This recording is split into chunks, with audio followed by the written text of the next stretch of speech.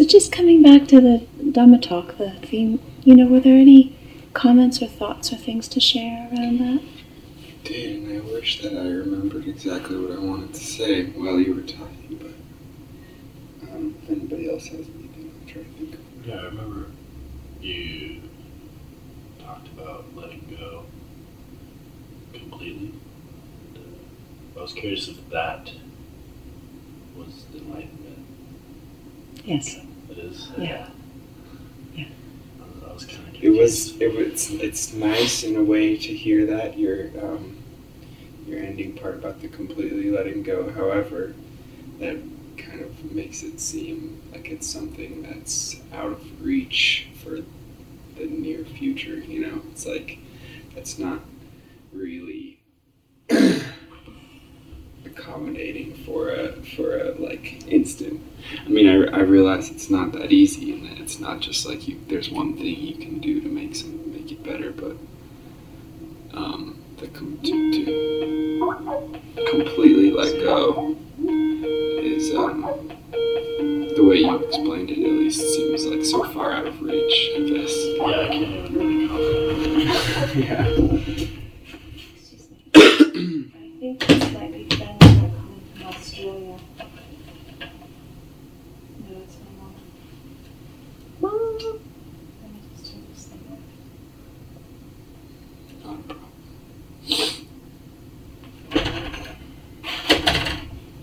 I always forget about your weird thumbs.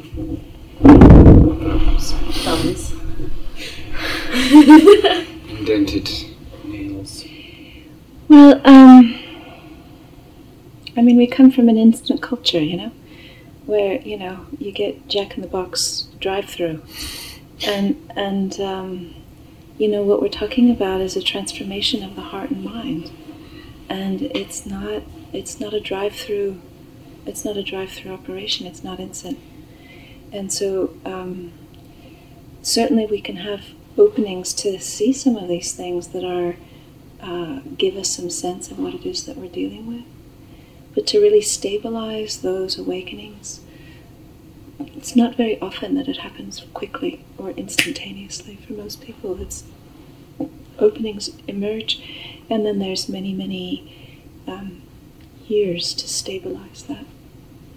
I did find it reassuring, though, that when you said that, getting rid of identity in itself is going to be a source of suffering, and just kind of accepting that, I guess.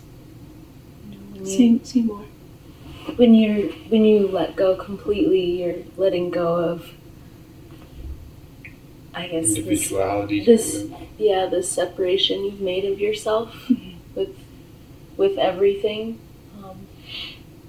But I mean, if you're not, I'm striving and working towards, still trying to work towards figuring out what I want as myself, and it's just reassuring to know that I can accept what it is for what it is, And, it's also helpful to know that these developmental processes, they happen in parallel to letting go processes. They don't have to be sequential.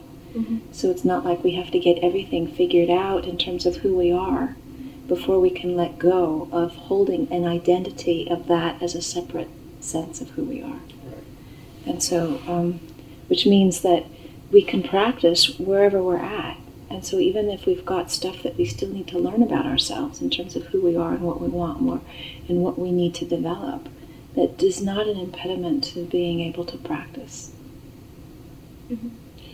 It's difficult, though, to know which route to take when you're not sure where you want to go, where you want to end up. But, like you're saying, never mind, I can't articulate myself. No, that was incredibly articulate. But I think what's needed is just to get a sense of, what feels like it's correct or true.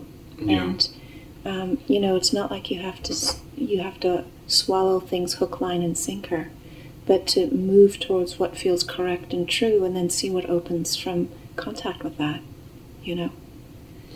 And having a conversation like this and meditating and doing things that I consider holistic and like, I don't know, it always makes me feel or just being in nature even makes me feel the closest to God and to what's true and real in this world. However, it seems to be nearly impossible to execute those practices when I'm pulled away from an environment like this. well, that's what practice is about, because it can be stabilized so that you can bring that more and more into world situations outside of, places where people are meditating and practicing. Right. But it takes effort, it takes valuing it, and it takes encouragement from other people who feel that this is also something important to do. And it's really supported by looping back into meditation, into nature, into conversations with people who actually can have some sense that this is an important thing to do. Mm-hmm. Because to do by yourself for most people is not possible. To do by yourself in isolation, And that ties back to the whole it's not possible. need for community thing, Yeah. but it's not just any community, it's a community that you have to strive in order to Right. create. I'm sure you're dealing with the same situation.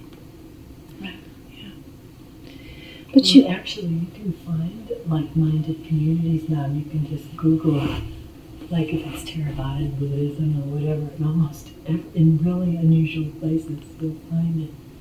And for me, what works is like a lot of what you said about going back to your body. If I'm in a situation where I'm again doing what, attached to a relationship or object or whatever, Mm-hmm. if I go back to how am I feeling? How does this make me feel? It doesn't make me feel good. And if I pay attention to that, which is, I think what you were saying, go back to your body, how do you feel? Then if I can also stay compassionate and not come down on myself for, again, doing it, but more like, okay, do I want to do this again? Or what would what would make me feel better? And then going that route, it's like, well, didn't do it that time, but the next moment's going to give me another opportunity to do it better. And not to try to think of it in like a total lifetime, just like right now. Can I make the best decision for right this moment? Because then that opens up that possibility that I might for the next moment. And also, like you said, I feel like from my experience, I've been pulled back plenty of times, away from it and not getting down on yourself. Mm-hmm. That's what happens. It's kind of a natural process. Don't let that deter you away from it, even though you've failed. It's easier to fail again and again, though, the more times you've gone back, I think. Because you're kind of so justified in your head. It's like, well, I've failed before. That's my thought process when trying to quit anything. It's like the more times I attempt it, the easier it gets to just say, oh well. Speaking about substance addiction, at least.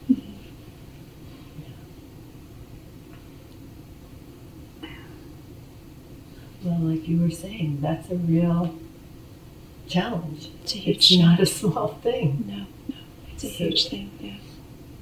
Gary in LA was telling me that Mark was kicking heroin and asked me just to put him on my prayer shrine. So this is my prayer shrine.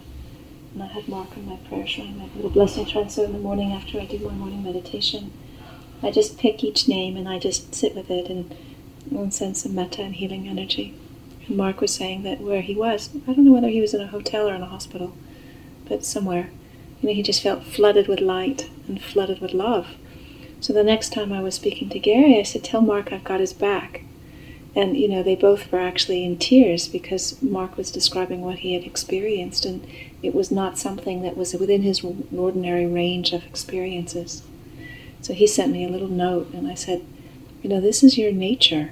This is what you are made out of. This is what happens when you are able to keep yourself clean and do the work, having a substance-free system, you can contemplate what actually is there. This is what you find, you know.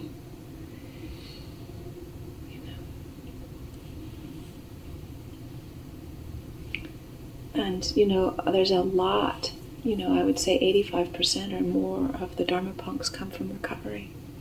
Wow. It's a lot. I didn't notice that. A lot. So, this is territory they know. But they also have this incredible love of the Dhamma, Yeah. So, Marty, I know Marty. Marty was the one who built the steps and the clothesline back here.